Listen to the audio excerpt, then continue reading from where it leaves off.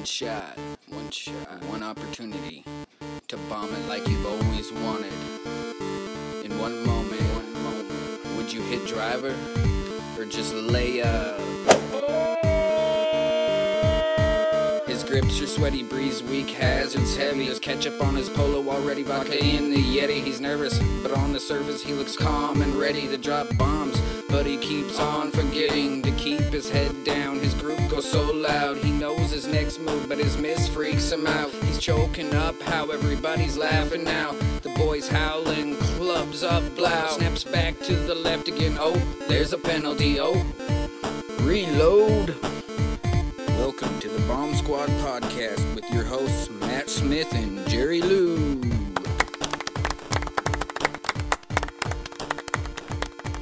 Hello, friends. Welcome to another episode of the Bomb Squad podcast. I'm your host with the most, Jerry Lou, and with me, as always, is Matt Smith. What's up, Smytty? What up? It's been a slow day. Lockdown is over. Why is today slow, though, for you? Good. Let me rephrase that. Today is more slow than normal for me. I had a few drinky poos last night. And I took a big long nap on the couch this afternoon while watching golf because I am not. Golf was exciting. No, it wasn't. We'll get into that. But it's just lockdown's over up here and got into a few drinks with a couple buddies last night and just kind of physically and mentally paying for it today since I haven't done that in a long time. But got into the simulator, made a few swings. Body still is in one piece. So let's call it a success. Oh, righto. So when it comes to golf, we had the tournament that was the WGC Mexico, as I like to call it. But moreover, it was that elevation, which is a very, very neat and difficult feature to golf in because greens aren't made bigger for course that elevation. But nonetheless, I concede that we played at Concession in Bradenton, Florida this week. WGC something or other at the Concession now. They're going to have this tournament there next year, Smytty? I don't know. I don't know how this all came about. I'm not sure if it was, I know it wasn't originally planned for this event, I believe, going into the 2021 calendar. But moving forward, I don't think that this is going to be the home. No. Of course. Well, that being said then, I guess, what do you think of the course then? I mean, we may as well talk about it quick before we'll never talk about it again. That's true. The Concession, very, it sounds private club.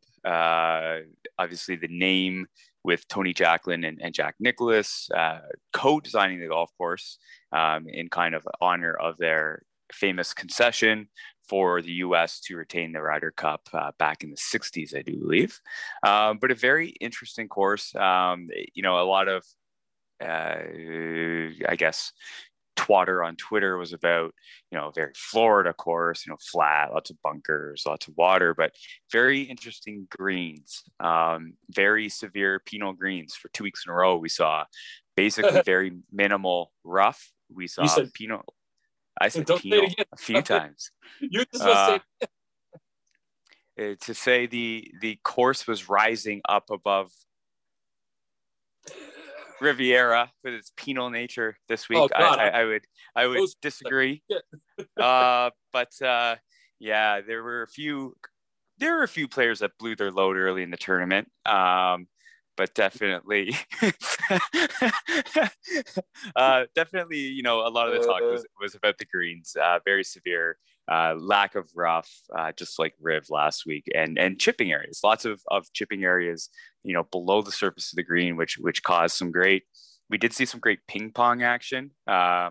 We did see some very large numbers. We saw some withdraws, and we'll get into that. But overall, it is, I guess, known by reputation as Florida's hardest golf course.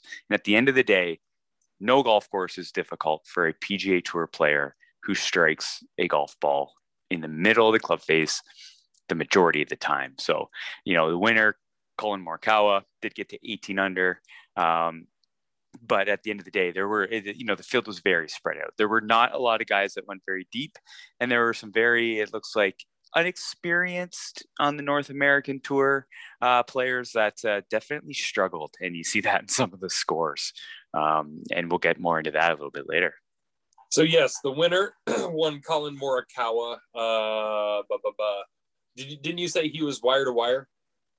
Not wire to wire, but today just kind of, led from pole, to little Formula One or racing speak, led from pole, had some early challenges and just kind of pulled away at the end and kind of had it on lockdown. There was not a lot of drama on the back nine. We did have almost a pants off moment with Billy Horschel hitting out of a pond. Got pulled, pole, penal, pants off. What's going on over there?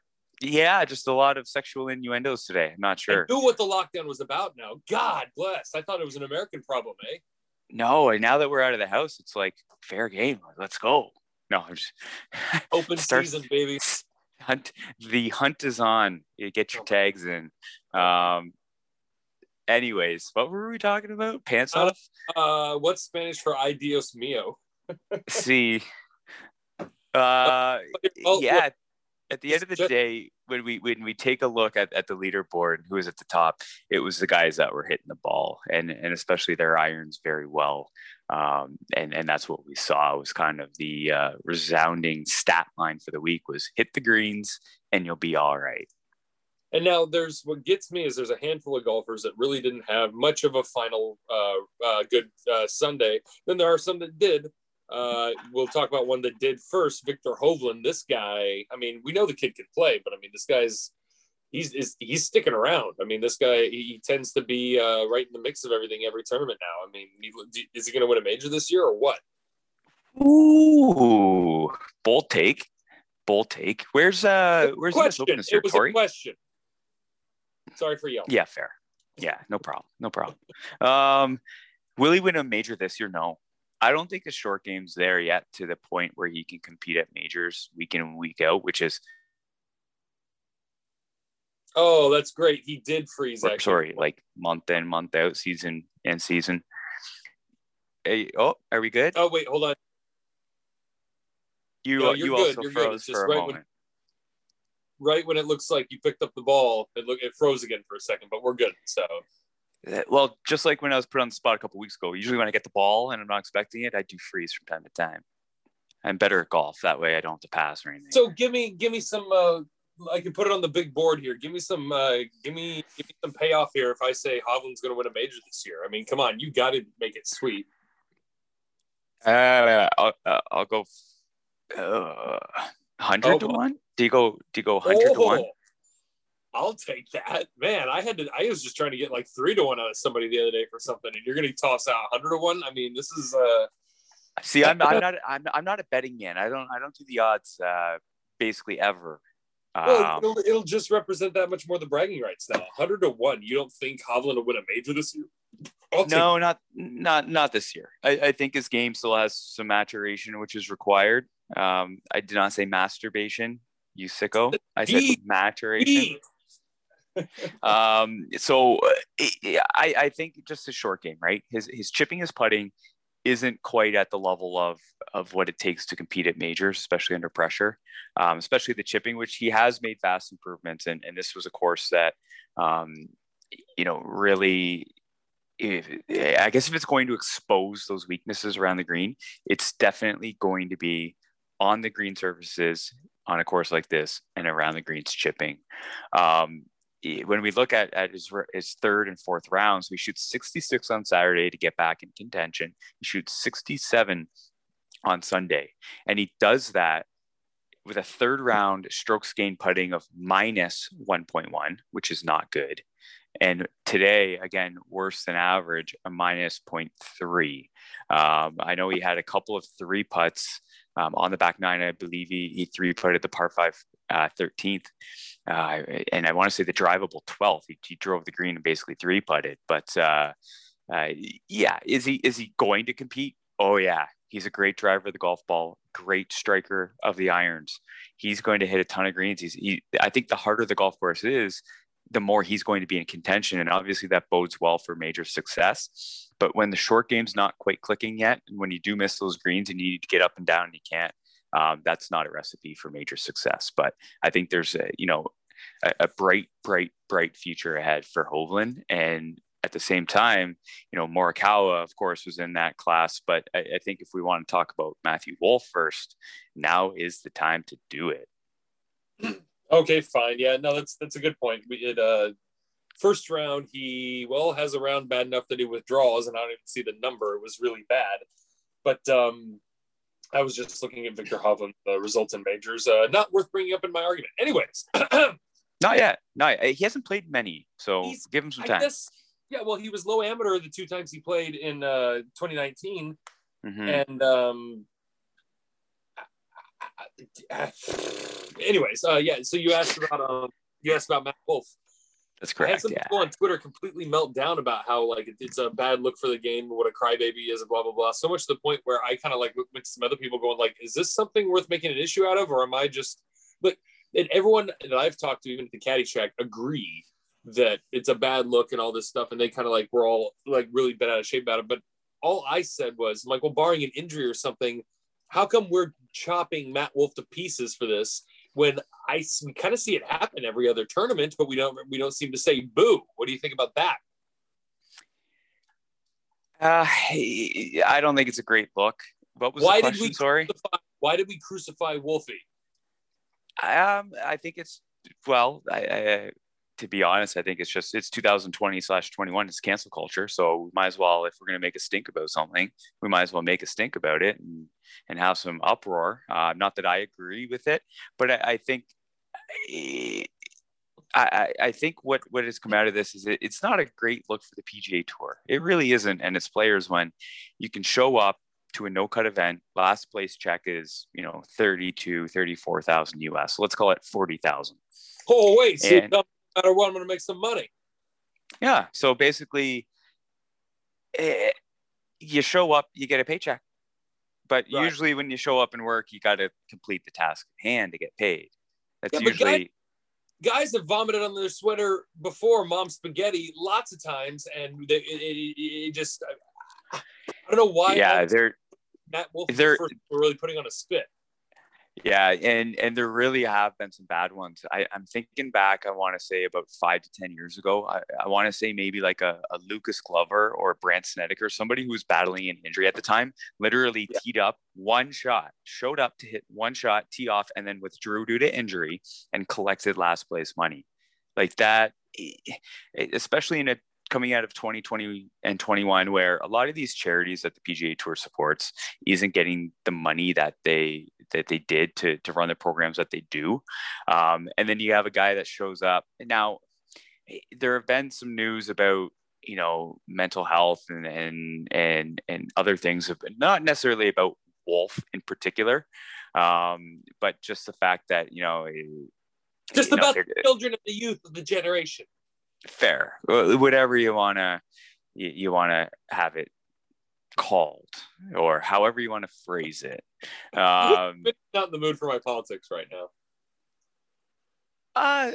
We were chatting just before the show. I tend to be more politically correct as a Canadian. No. I don't want to.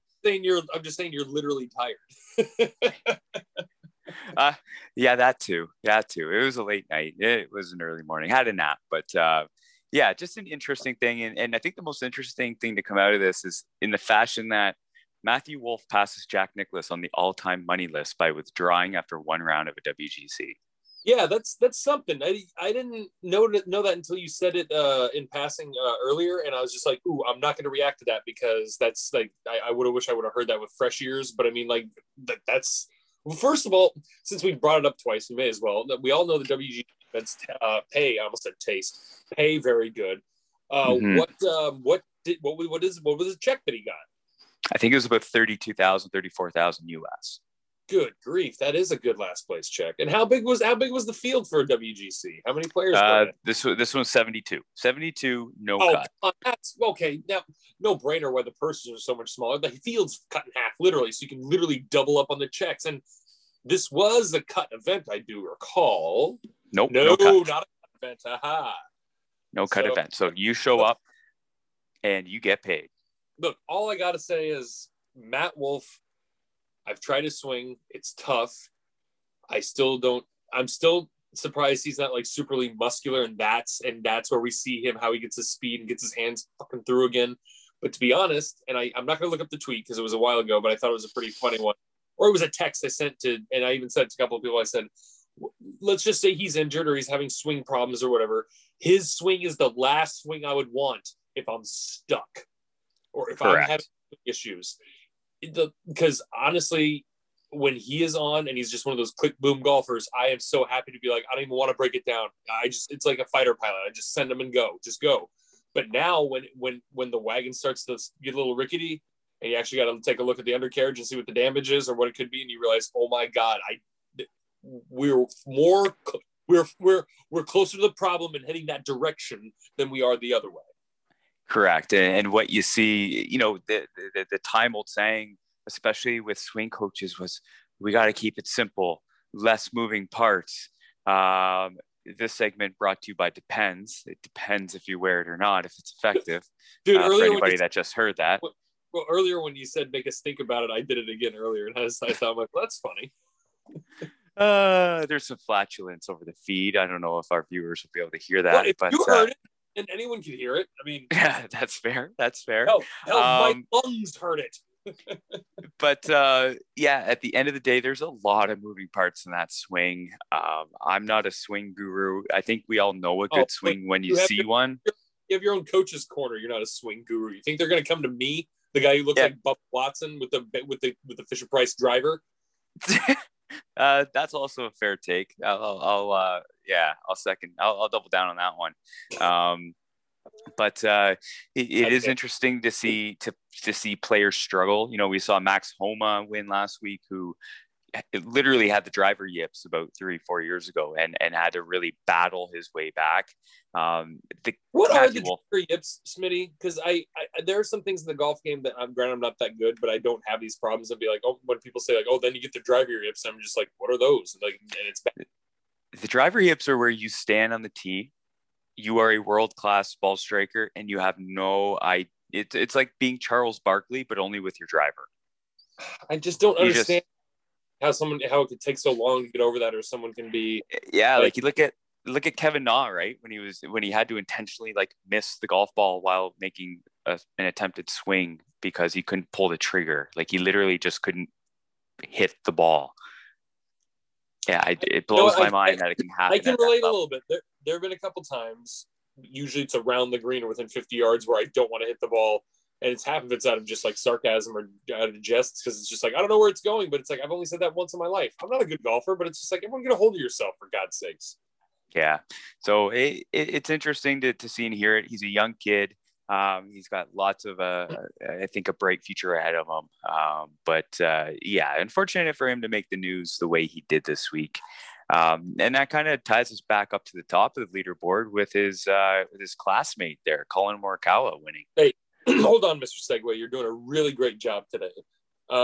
We can't just skate past Tony Finau. He's one of many names, another one you didn't mention earlier, of people who didn't essentially do anything on Sunday.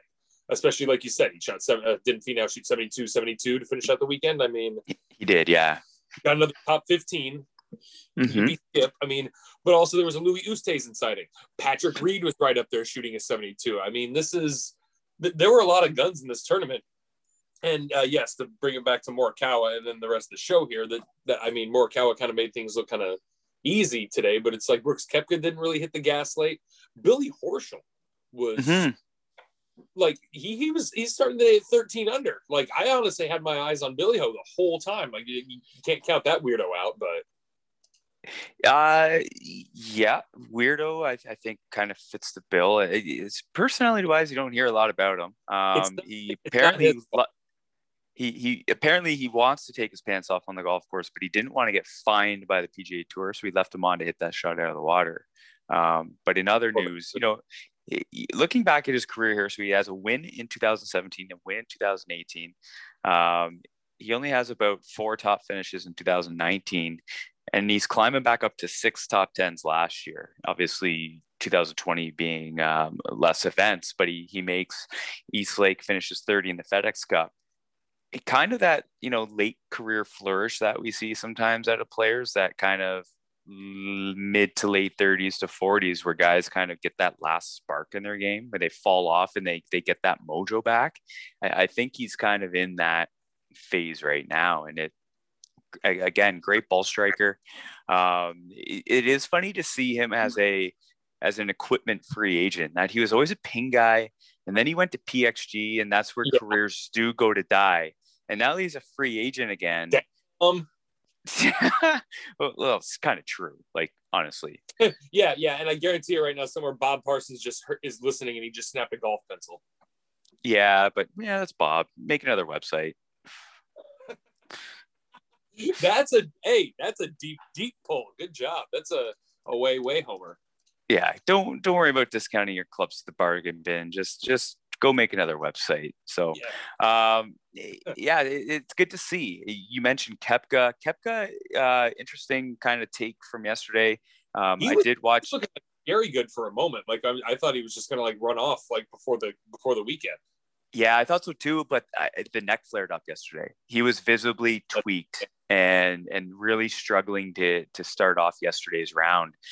Ended up turning it around, shooting at 2 under 70, both yesterday and today. But he starts bogey yesterday, and he was visibly tweaking his neck right off the first tee. So obviously he's still battling that, which he mentioned a few weeks ago. But again, you said it right on. You hit the nail on the head. Like, I was the same. I was expecting him, Reed, and Finau to kind of start going off towards the sunset on the weekend. It just didn't happen. You had Rory there as well, shooting 66 yesterday. Yeah, shooting 71 today. We even had Webb Simpson, first round leader, shooting 66, 69, 69, and then just, again, shoots a final round 72. So even par, just kind of didn't get it done. But interesting, we do have a Hideki sighting in the top 15. Well, he does that too. So he shoots a 74 today, and looking at his putting stats, so he was actually positive 1.6, positive 1.5, and then goes negative 0.9, negative 2.5 strokes lost today on the greens. So can you say plus or minus, please? I mean, just because I'm an American. Plus is good, minus is bad. I know that. Thank you. Sorry, the education system down there, I know it's broken. I just want to make sure everything. Okay. Correct, but you Canadians are all alike. I swear, you're like Samoans. You got to watch out. Yeah, fair. And that takes us to the top of the leaderboard. Colin Morikawa shoots 18 under for the week. Basically struck the golf ball and just struck it to death. Driving accuracy for the week, 84%. Now, this is a wider golf course on the tee, but the farther you hit it, the more it kind of narrows in. He's what I saw when I was watching Ollie Osborne play in the U.S. Amateur, where I was just like, what is this guy good at and where are his holes? And it's just like, can't find either. He looks like a guy who's just came out of the womb swinging. Like, everyone's, I didn't mean to interrupt, but everyone said it before. He looks like a guy who was like on tour years before. Like, he looks like a guy from the 70s or whatever. He's got swagger, and he's like a 21-year-old, but it's not, I like swagger. I like being a little, like, you can be cocky or whatever, but at the same time, his swagger is more just like, it's polish. It looks like he's been there. And he's got a very just like even keel symmetrical game. I mean, I don't want to, dare I say, boring? Is he like the next Davis Love the third or something? No, you know what? It was just as you're saying this, this is obviously very spontaneous, but he almost reminds me of like a Patrick Cantlay. The swing doesn't say, it's a good looking swing, and he's not flashy. There's not a ton of personality there, but at the end of the day, it just gets the job done. They talked about the golf course coming into the week, especially with Bryson playing and him shooting a first round 70 something. What's with that face and that voice? Come on. Do I have to bring out the Bryson hose and hose you down like everybody else? What's with the hate now? Come on. No. Just, he brings it on himself. But brings what? What are you talking about? I don't even know what you're talking about. But everybody's talking about how, is he going to be able to overpower the golf course? So DJ had a rough week driving the ball. All these big power hitters were kind of brought to their knees here at Concession, which is not a short golf course. At 7,400 yards, it's not short. But Colin Morikawa, when you watched how he dismantled this golf course, it was laying a little bit further back off the tee. Today his driving distance was 276, but his fairway percentage, he only missed one. He was 93%. And for the week, he hit almost 78% of his greens. So what I really took out of it today was he was laying, and we've seen this in the past, especially when he's winning tournaments and competing right at the top. His iron play from 170 to 200 yards, I don't have the stats in front of me. I can probably look it up. It would take me a couple minutes. But from that distance, I'll bet you if he's not number one, he's definitely top 5 on tour from that distance out with his irons. I got a comp for you, and I'm glad I kind of like drifted away from it because nobody's like this guy in terms of physique or swing or whatever, but in terms of style of play or whatever, sure, they're kind of similar. But then right when you said that, I'm like, this guy was also good 170 to 200 yards too. One Ernie Els. Ooh. Mm-hmm. Ernie Els was pretty sneaky good with like the 7-iron through 3. He was like, I'm not going to say Faldo-esque or like Bernard Longer laser style or whatever, but I mean, he was, Ernie Els was, I mean, the product of a beautiful swing, but he always like hit the ball just as long as everyone else. He was very accurate. I mean, Ernie Els is honestly that swing where I'm just kind of like, why didn't he win all the time? Like, why didn't he win every tournament? I mean, and competing right alongside, Tiger, VJ, Phil, guys that are on right at the top of the all-time wins list for the most part. Obviously, that has something to do with it. But yeah, you're right. Like, if this is the way this guy's going to play forever, and again, Victor Hovland right there, great long iron striker. Both those guys don't seem to really torque or stress the body too much with their swing. And Hovland, he more to a certain degree kind of comes off as Gumby, where it's just like he can like really get on it if he wants to. And then like I said, Colin Morikawa just embodies smooth when it comes to golf. I mean, I think that's the best way to put it. And it was interesting too. So we'll get more into his post game, but he did throw a shout out to Paul Azinger, who's been helping him with his chipping and putting. Now putting, obviously, we did see a putter change, a couple of putter changes. So Colin Morikawa's got the new TaylorMade kind of spider mallet thing. I don't know what it is or what they call it. And Rory actually went from the Spider X to the spider that he was using to a blade style, like the Newport style, the Juno, whatever they call it, with TaylorMade. So it's interesting to see some changes this week, but especially even in putting grip. Colin Morikawa I don't think he was using it before, but he's got some type of claw grip. I'm not sure I saw which hands where. They call it the saw grip. And from the brief thing that I saw from it just looked like a modified. Okay. Here's the okay. Let's have a fun little this will be your coach's corner real quick. What is your definition of a claw grip? I know I've seen things called like claw grip, pencil grip, paintbrush grip.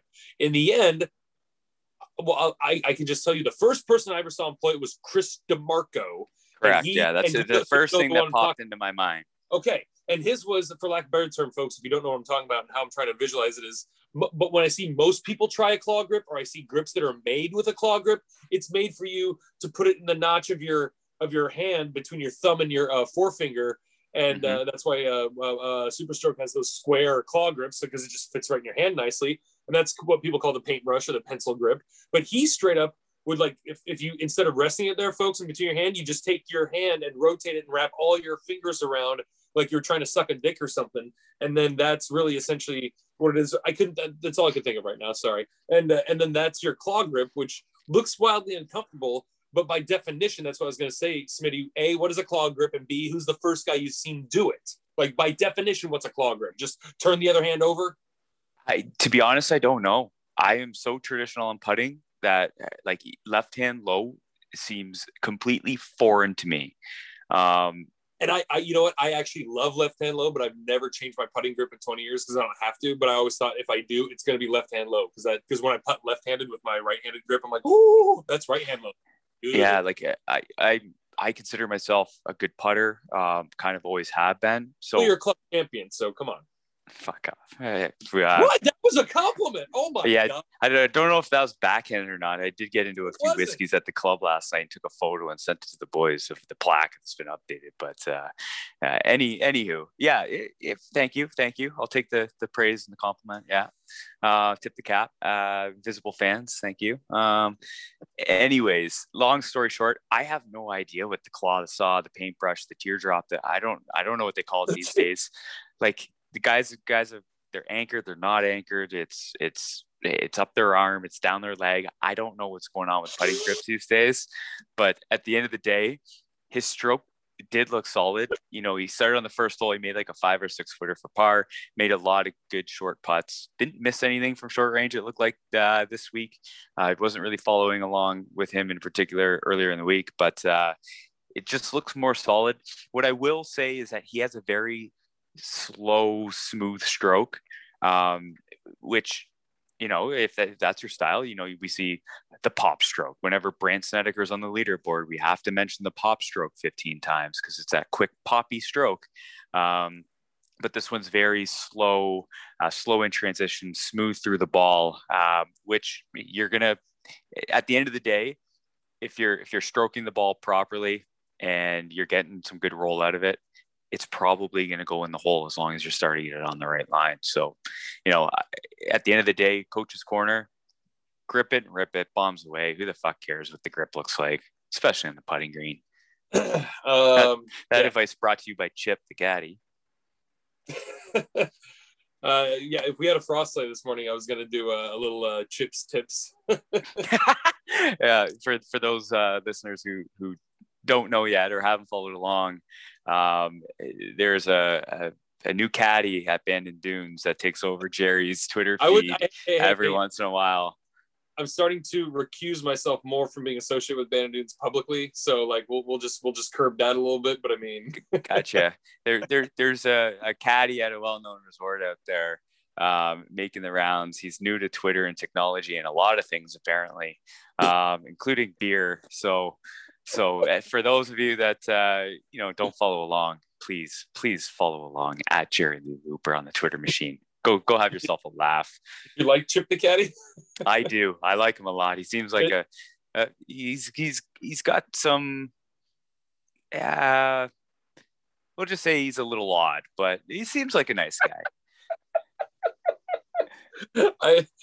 Nobody's ever broken him down before, so I just figured like, all right, let's ask like, what's your perception of Chip there? But I don't know him that well, so can't really judge a book by the cover. But I always saw there was this one caddy, his name's Robbie, that's his real name, and one day somebody took a video of him walking up to the first tee with carrying a bag on each shoulder, and he had a blind man's cane, and he was like clicking back and forth. I'm like, that's the funniest goddamn thing I've ever seen. So I thought, why don't I get some Coke bottle glasses or some Harry Carey glasses or whatever, and just like I've gone up to golfers and been like, oh, I lost my contacts, this is what I'm wearing today, and they'd just be like, are you serious? And I'm just kind of like, oh yeah, I'm kidding. It's just like, I mean, they were just like, are those real? I'm like, no, they got them from Amazon for like $4.99. They're joke glasses. I mean, yeah, but they are good. They are good. So because even if I watched more golf, I wouldn't always constantly say like, so Smytty watched the golf today. I didn't, but I most certainly wouldn't have watched the press conference at the as soon as the final ball goes in the hole, or we already know like the score is like done or whatever, I'll probably tune into something else just because I like watching the competitive part of it, or I want to see the guy break a record, a la Tiger Woods. So foreshadowing. What did Colin? You brought up how Colin had his post round interview, whatever. I don't want to say presser or press conference. It's not how it works. But how did that go down? Yeah, so Morikawa obviously wins the tournament. I believe Steve Sands, NBC Golf Channel, is waiting behind the 18th green to do the, congratulations. How are you feeling? And this week we obviously had the Tiger Woods accident on Tuesday, which we haven't talked about yet. And coming off last week, Max Homa being very emotional, talking about Tiger Woods and winning in LA. That was my dream. Colin Morikawa it's almost strange how the events happen, right? With Tiger hosting, Tiger's accident, and a nice move from the PGA Tour and not so much PGA Tour, but the players, and wearing black and red today when they could. If they couldn't, a lot of players had Tiger's initials, obviously TW, like on their hat or on their shoes. But during Morikawa's winning press conference, Steve Sands asked him, it's been a week, and Colin shared some pretty emotional thoughts about Tiger, but not only about Tiger, but obviously about him personally. He recently lost his grandfather, Colin Morikawa did, and tying that into Tiger, he said, they've clearly had some time to think about it. And especially for a young kid like Morikawa, he said, Tiger's my idol. He's my hero. I love Tiger Woods, always have. But I don't think we ever thank him enough. And it was very simple. He said, I recently lost my grandfather a month ago, and no matter how many times, you thank somebody, it can never be enough. And I think that really hit home to this generation of golfers. Especially with the money they're playing for, the access to endorsements they have off the course. It really speaks to the Tiger effect, and it's something you don't really hear a lot in the media, is people saying thank you, Tiger Woods, because like you said, there's a lot of people out there who just like to pick people apart for whatever reason. And yeah, is Tiger an angel? No, definitely not. He's had his demons. He will probably, everybody has their demons they battle. And, he was caught doing some bad things, driving under the influence, or obviously his cheating scandal. But at the end of the day, everybody's human. What he's done, not only for the game of golf, but for minority athletes, it kind of being that next generation of the Michael Jordan, leading the way in advertising, in marketing, and being a worldwide figure. And being a mixed minority athlete, there's a lot of ways you can look at it and take things apart. But at the end of the day, he's a human being, and he was in a serious car accident, obviously Tuesday morning out in LA, had to have surgery. And the way this week kind of unfolded, it was a lot of reflection from players. Obviously we don't like to see anybody injured. And when news like that breaks with a serious accident, you see the pictures and you go, holy crap, like, is the guy alive? And then there's news reports swirling everywhere. But at the end of the day, it's good to hear that Tiger obviously is, for the most part, okay. Yes, he's got some lower bodies and physical injuries that we'll probably take a quick dive into here. But at the end of the day, it sounds like he's going to be okay. But what does this mean for his golf future? This is, I guess, a time to talk about that. And I don't know how much thought you've put into it, but I don't think there's going to be a lot left in the tank for Tiger after all this comes. Now, I'm completely backwards with a lot of people on this subject, in that they said, like, they're making it sound like this is it, his golf career is over. I'm like, what? Because he broke his leg really bad? No. How about we talk about, like, he just had his 5th back surgery. I hope that didn't really get affected much, whatever. Yeah. Overall, it's just like, well, he might have a 6th back surgery just because it's Tiger. Honestly, the broken leg is just it's just like like getting a tire blowout. That's an easy fix in my. Okay, I'm not underselling it, but everyone I know keeps essentially saying, like, no, this is it for Tiger. Like, he's not going to win again. I'm like, from this is what it was him getting into a car accident and just seriously having a compound fracture on his leg. I mean, it's I don't know. I think, not that I try to be contrarian, but I think, like, a lot of people are jumping the gun on this. How I found out the news, I found it out in the best way possible. I was not swept up in anything. This happened at, as they reported, at 7:13 a.m. West Coast time. So that'd be 10:13 where you're at over in Canada and on the eastern portion of the United States of America and this part of the Western Hemisphere. I was coming back from Eugene with the wife. We were going to see, we had a doctor's appointment, and we decided to stop at a winery in Roseburg, which is like a nice town about halfway between home and Eugene. And as we're sitting there, I put up a tweet because we all saw it on Sunday, Tiger looking awful on TV. And I'm sitting there making jokes with everyone, going like, come on, guys, to be fair, he always looks like he just smoked a doobie. Unless he's playing golf, he always looks like a little, like, glassy or whatever. And that's how I look all the time too. And I don't take pills. Ha ha ha. I didn't tweet that. I left that tweet up there. But then David Spade, when they did the selfie on Monday for this thing that he was for Golf Digest, I essentially was just like, I made the crack saying like, David, come on, knock this off. We're all going to think Tiger's off the wagon again. This was at 10 a.m. that morning when he was in surgery. Mm-hmm. I took it down right away, mostly just because like it didn't offend anyone. I just looked at it like, no.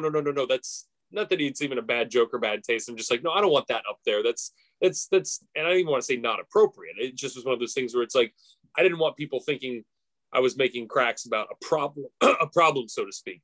So I put up a tweet saying like, that was 100% coincidence, folks. You should take me to Vegas. I'm not saying I called anything. I'm just saying, because we don't know if he is still under the influence or whatever. He just looked awful for a few days. But no, one of our super fan, Gary Gaidas, did tell me, he starts calling and texting me all of a sudden. This is what I start texting you about, how he said, like, he called me fucking Nostradamus. And I said, well, that's a very, very nice compliment. But he said last week on the pod, which we recorded on a Sunday, and this happened on this last Tuesday morning, we're recording on a Sunday again.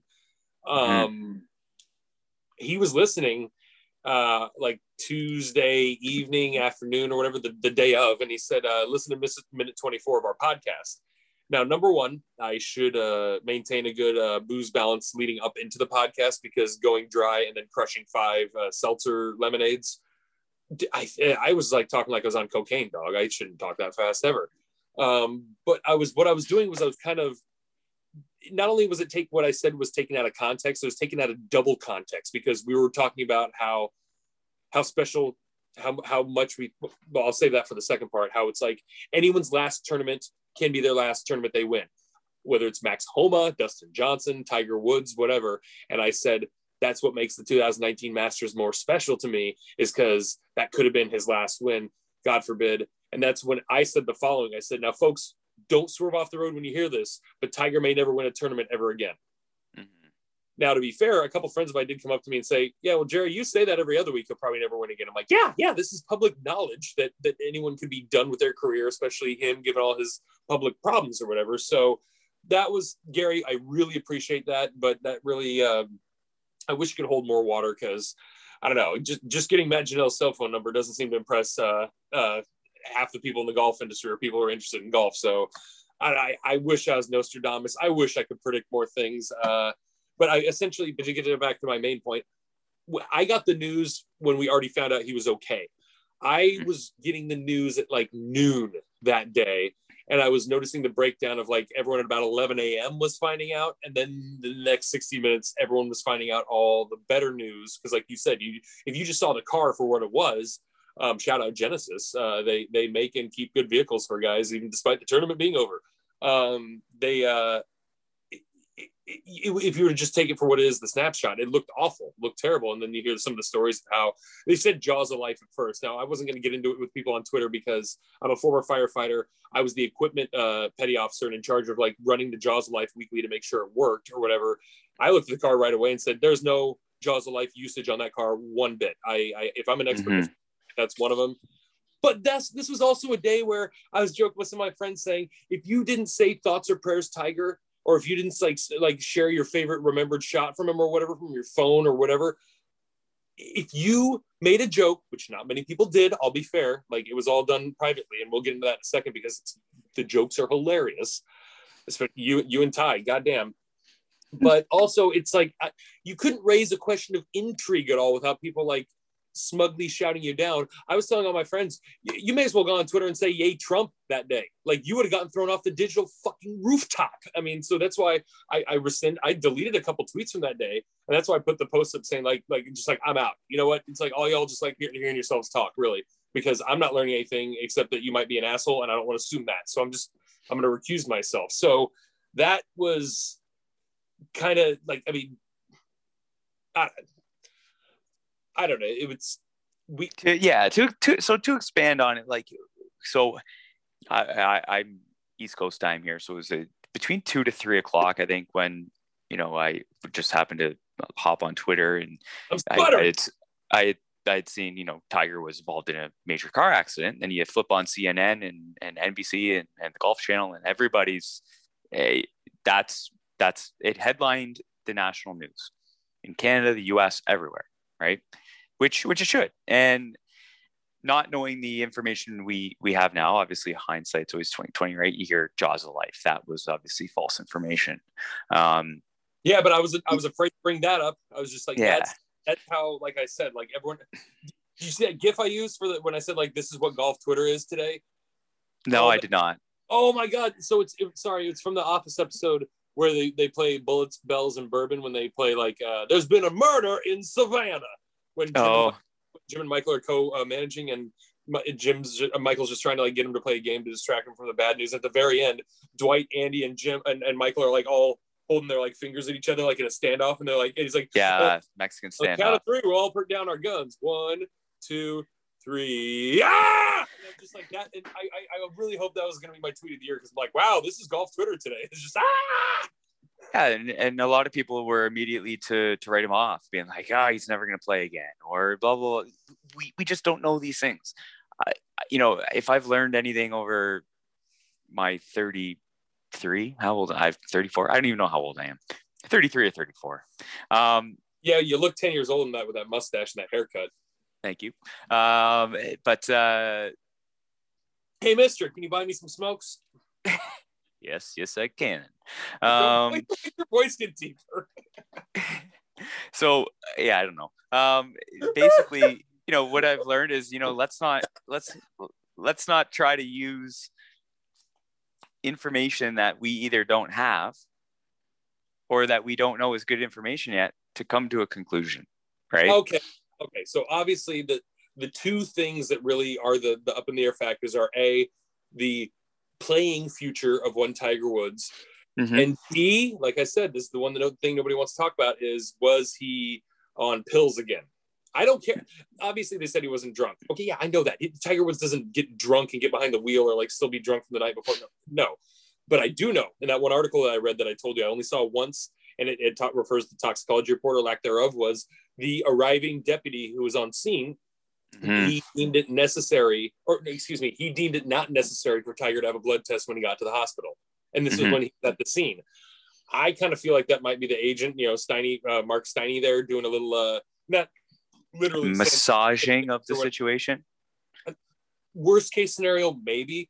But I also look at it to be like, there should and will be blood work done. But it's a fucking hospital. It's just the way it works. But just to hear it said like that, part of me is just like, you're the only guys reporting that. I hope that was a mistake because whether we find out or not, whether we need to find out or not, that's the other thing. That's one thing that bums me out. It's like, we don't have a right to know, but we all want to, and we all just feel like we deserve to. And because I'm curious, we're all gonna pitchfork this and torch this one. Yeah. So I was able to watch that press conference live. So they had the police chief, the fire chief, they kind of spoke first. And then the young man who was the first responder, the first one on the scene that helped extract Tiger and was first to, talk to Tiger.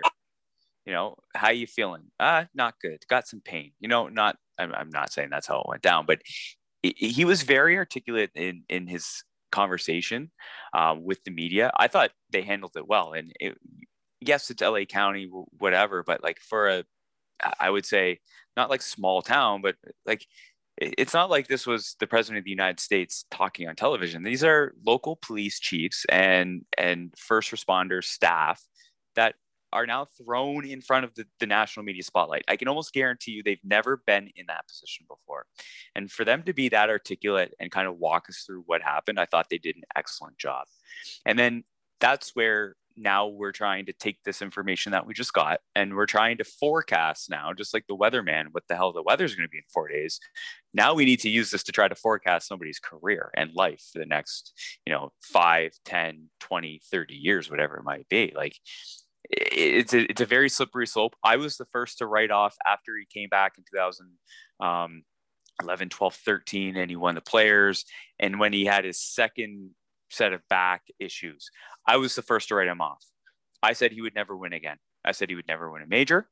Obviously, I was very wrong because I grew up, again, idolizing Tiger Woods. I see him at the peak of his powers, and to see him reduced to where he couldn't even chip, like he literally had the chipping yips, and just to see how he came back and what did Nance term it? Redemption.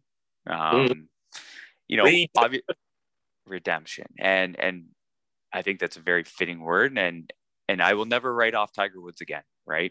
Just He's like kind of any he's elite level athlete. He's like Tom Brady in that regard, except I mean, Tom is still performing at a high age, an elderly age, so to speak, and Tiger obviously just has, like, since Torrey 2008 only has that one. And by the way, correction, I know for all those people who are discrediting us, he did win Zozo 2020, so his last victory wasn't the 2019. Yes. Oh no, that's not your fault. That's my fault. I've been going around telling everyone when it was the 2019 Masters. I'm the jackass for this. So, but a couple things I want to talk about before we wrap this all up in terms of just one thing in regards to this is that what I kind of wanted to wrap everything into just quickly was that sometimes Tiger doesn't do himself any good by being so private. And yes, privacy is 100%, like, he has the right to his privacy. But when we have to, not we as in like me and you, but when the general public has to then guess into, okay, was there toxicology issues? Was there impairment? What was the cost? When we're guessing, what were the injuries? What's the rehab going to look like?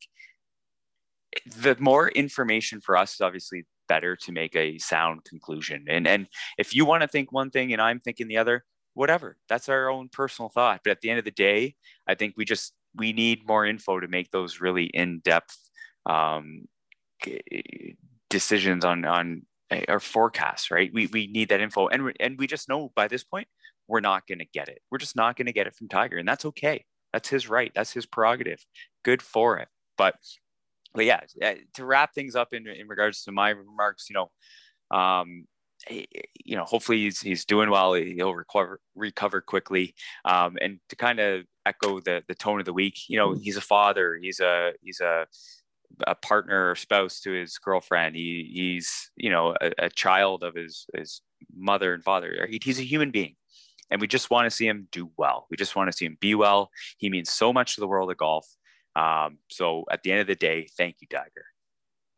Geez, man, the 21st century has really got you. Man, you sound soft there, but yes, thank you very much, Smytty. The only things I wanted to talk about was moreover, one or two things I think happened behind the wheel. He wasn't watching either way. There were no skid marks. Hawthorne northbound right there is known for being very speedy, people getting lots of tickets, lots of accidents. Hell, the first two cars that stopped to go see what was going on, they got clipped by a car coming over the hill. Mm-hmm. So I think either he was looking at his phone, he was trying to make a 7:30 call time nearby. It was just after 7 when this happened, or got, heaven forbid, like I said, if he was under the influence, maybe he fell asleep behind the wheel. The no skid marks is a factor, though. That was, I mean, that was not for nothing. I mean, that does indicate a lot of other things. So, but I'm not an expert anymore, and it'll make for another great comeback. Whatever. I mean, that's just, like you said, time will tell. There's a lot of other good golf being played right now, but that's about all I got for this week. What do you? Anything else? So you want me to tell you about this name a course contest? Because by the time people hear this, it'll be too late. Yeah, you brought this up quickly, and I'm kind of a trivia kind of something. Let's hear what you got. Well, I got all my notes I wrote down here from because I figured everyone read the same Wikipedia page on Douglas County as I did to find out the local history of geography. But there was Dan Hickson, great golf course architect. I'm not really too familiar with everything he's done. He built Bandon Crossings, and I freaking love Bandon Crossings. As I was telling my golfers today, it's a B+ course. Compared to the Muni Golf in this county, it's a 5-star course. And I just like how he routed and used the land out there. Like, he seemed to have kind of not necessarily infinite amount of room to work with, but he like routed the course down and through like a very low marshy area that's very Coos County. And it's like, and it worked. And I'm just like, oh my God. Like, the first time I saw like the number 5 green, I'm looking around going like, this isn't supposed to be here. And he like made it work. Like, this is just in the midst of all this wetland garbage, he made a beautiful course. And making a course near Roseburg, Oregon, which is about an hour away from me here inland on the I-5 corridor. And I just found out recently through Twitter on, it was like, I guess it was on one of those big golf chat things, but the course is going to be called Callahan Ridge. And that preceded me to like stick my big butt in this conversation and go like, wait, I thought it was called Callahan Ridge. And then this like account called like at a course with no name or a course or no name course or whatever said, no, Jerry, we're not going to call it Callahan Ridge because, well, there really isn't a ridge. And I'm just kind of like, I kind of just like type back. I'm like, funny, got it. Well, rest in peace, Callahan Ridge / automotive, because everyone was hitting me with all the Tommy Boy jokes, like way before I wasn't even trying. I was like, no, it was good. Like, I think people thought I was trying to make a joke saying it was called Callahan Ridge. That was the local scuttlebutt around these parts. So anyway, I found out about this literally 5-6 days ago, like maybe Tuesday of earlier this week. And I start talking to one of my longtime followers, and I follow back on Twitter, one of those Golf Trip X guys.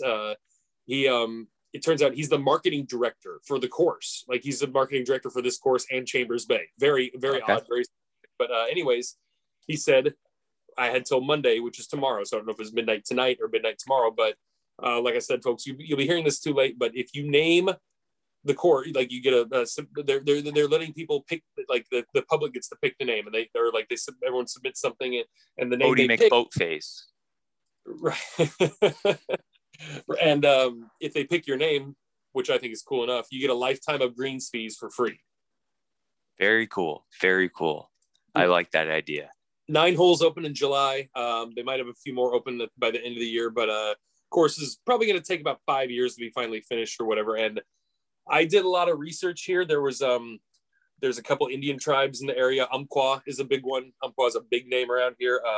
The Takelma tribe was another one, but there was also like, I would looked up, like, Deer Creek used to be the old name for Roseburg. Aaron Rose was the guy who founded the town. There's Mount Nebo is nearby. I wanted to call it Nebo Vista, but that's a little too California for me. That's a little, yeah. you gotta be a little closer. That's got the SoCal vibe for sure. Yeah. And there was also like the Battle of Hungry Hill was Grave Creek Hills, the Rogue River Wars. Tecumtum was like this Indian chief in the area. There's lumber, timber, wine. But one of the tribes that I saw was the Cow Creek Band. So I just submitted the name Cow Creek. Because I'm a big fan of alliteration. I try to think of marketing a little down the road, being like, that could be fun and to make a logo, right? Yeah, and to boot, there's a popping new course right now called Sheep Ranch. So why not Cow Creek? Yeah. It's and you gotta milk this for all it's worth and try to get all those free green fees. And yeah, with that, we're wrapping up the show because I'm glad the contest is over. Oh, I also got a phone call about an hour or two ago, Smytty. But you were talking to the new esteemed leading knight for the Elks Lodge, Coquille Valley Elks Lodge, 1935. I am essentially second in command of the entire club. Ooh. So do you have some pull there? If I was to come out and visit, am I able to play with the club vice president? Well, first and foremost, by the time you get out here, we're actually, I'll tell you off air because somebody posted something about what the club is doing on Facebook, and we actually got in trouble for that because we still are a private organization, and it's you know what the Elks are, right? It's like the Moose or the Eagles or the like. I don't. Like so what we have is just like they're kind of fraternal clubs or whatever. Like, okay, like so we've the Stonecutters. Yeah, the Masons. Essentially, to me, the Masons are like not the granddaddy, but the original example of like, well, the Elks are just like the Masons. Like, they were founded so I'm essentially, like, honestly, being in charge of the club would be nice, but it's a full-time job, and I need to make that money while I still have 2 legs that work. So, I got the call earlier today saying the ballots were in and I was elected to the position, and do I accept? And I said, hell yeah. Because very cool. Congratulations. I'm essentially just being a Kennedy there. I said, I just want to look good and be quiet while everyone else gets all upset.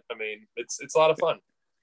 Sometimes that's the way to handle it, right? Is just let everybody else get in the mud and you just, for the most part, clean it up.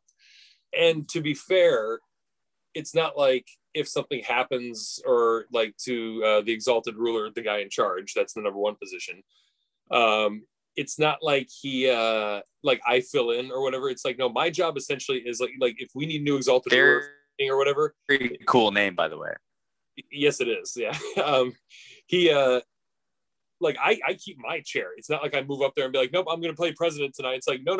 I sit here the whole time and somebody else fills in because my job is to actually, I have a gavel too. I keep him in check. like he's got a gavel and he hits it, but I'm the only one who's essentially allowed to like tell the guy in charge yeah, Where to go. Nope, you're wrong. Fair. Well, congratulations. It's obviously great news. Thank you. Yeah, so there's not much else to cover. You can follow the show at Bomb Squad Golf Co on Twitter. You can follow Matt at Bomb Squad Matt. You can follow me, Jerry, at Jerry Lou Looper. Is there anything I'm missing, Matt? I don't think so. No. I'm going to tie the end of the show shout out into our advertisement from my friends at gorsegolf.com. Gorse Golf, that's what the company is. GORSE golf.com.